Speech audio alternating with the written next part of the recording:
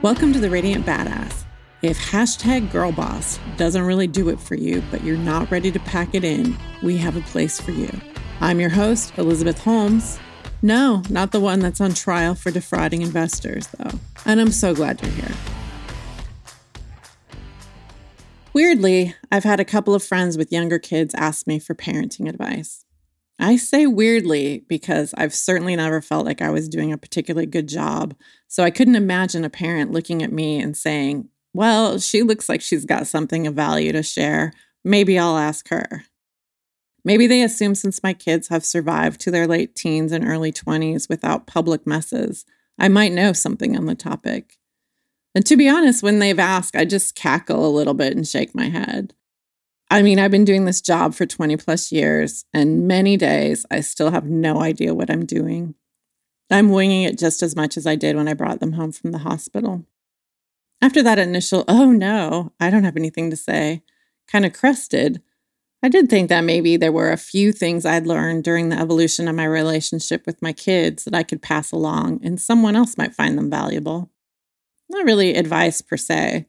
Advice feels like a you shall, and for sure my vibe is more of a you might want to think about this.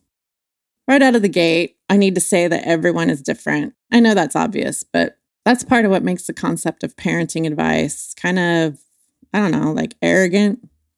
All I can say is this worked for me and my kid. There's a few foundational things to remember or know, and beyond that, it's a ton of experimentation, figuring out what works for your situation. So I guess I'd say first, don't be afraid to experiment.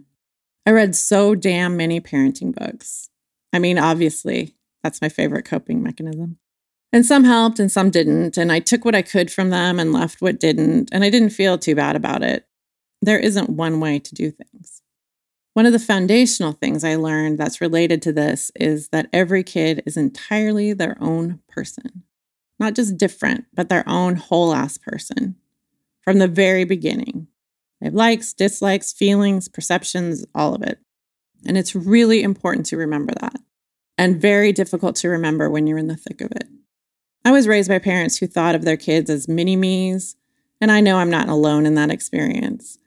I don't know if I'd describe it as like little employees that were supposed to follow company policy and subscribe to groupthink, and I guess a little bit, but that's not a great analogy. It was more like I was an extension of them, and it was impossible for my parents to truly comprehend that I wasn't them. And friends, that kind of parenting fucks a kid up for real. And here I'll admit that I started down that parenting path myself. That was what was modeled for me, and I didn't investigate it much early in my parenting career. I had a lot of emphasis on fitting in and doing it right and getting into the right daycare, hitting the developmental milestones and making sure the kids were started early in extracurriculars. It's what you should do to make your kids successful. But here in my mind, I can hear those lines from The Breakfast Club where Emilio Estevez as Andrew is having his big moment and channeling his dad. And he's like, Andrew, you gotta be number one. I won't tolerate any losers in this family. Your intensity is for shit. Win, win. And I think maybe there's a third win in there, but you get it.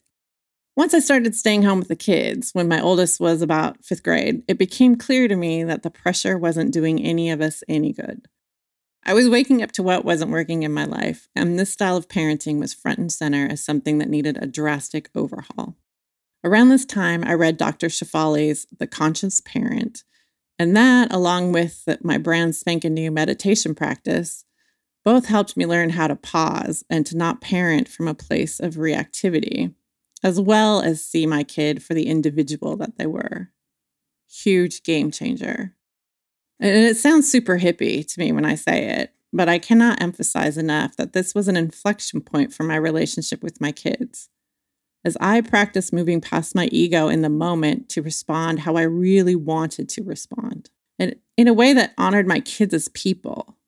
And then everything started to change. My littles felt seen in a way that they hadn't before, and they started expanding into their own personalities, and they were more free to make their own mistakes, and there wasn't one box that they were required to fit into to be considered successful.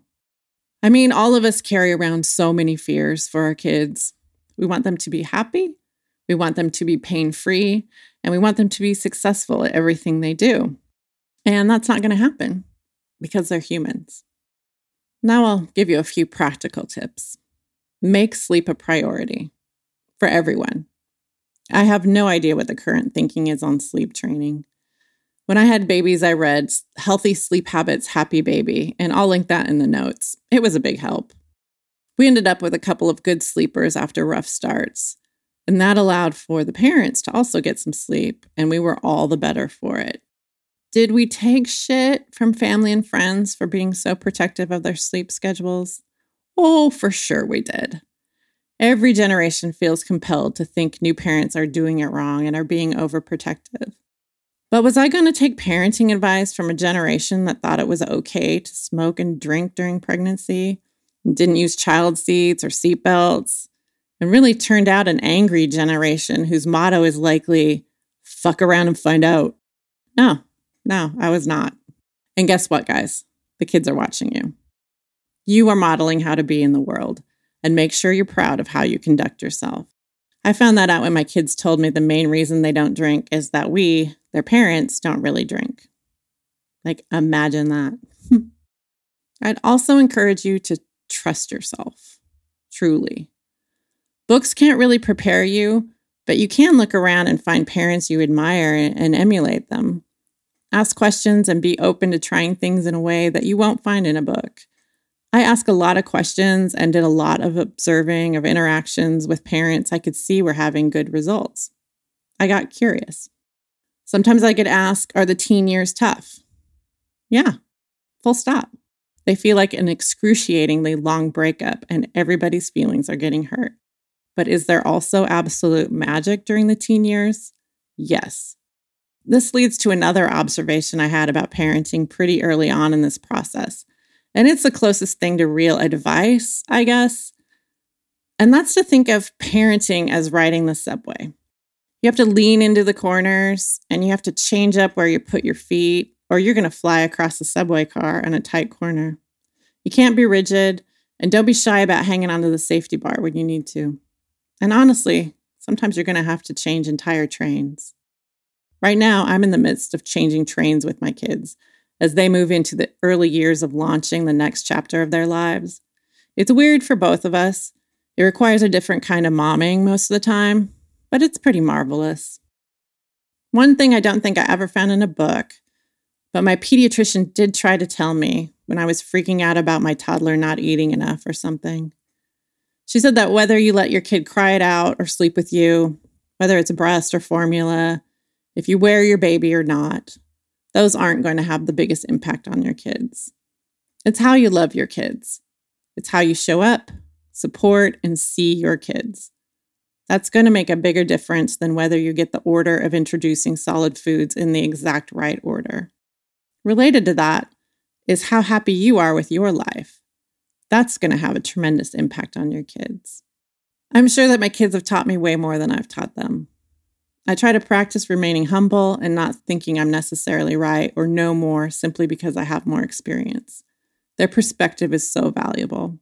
The resilience my kids demonstrate inspires me and encourages me to allow for pivots and plot twists and all manner of craziness. And I've learned how to graciously accept help. Sometimes. I see them grow and change, and I can see what's possible. And it's so good to be reminded of that.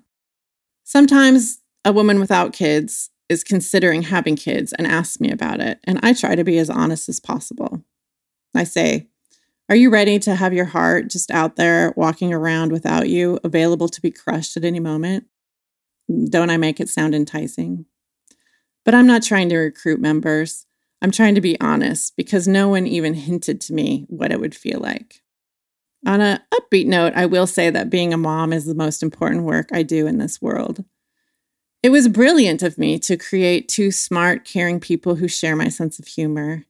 And I got so lucky that these souls let me be their mom. They're so fucking funny. Now I'm getting a little sentimental, so I'll also say that they can be total little shits. There, that feels better. Thanks for listening. I'd love it if you'd subscribe to the podcast and leave me a solid review. If you want to take this to the next level, you can sign up for my newsletter at radiantbadass.com. You can find me on Instagram and Twitter at radiantbadass. You know I'd love to hear from you.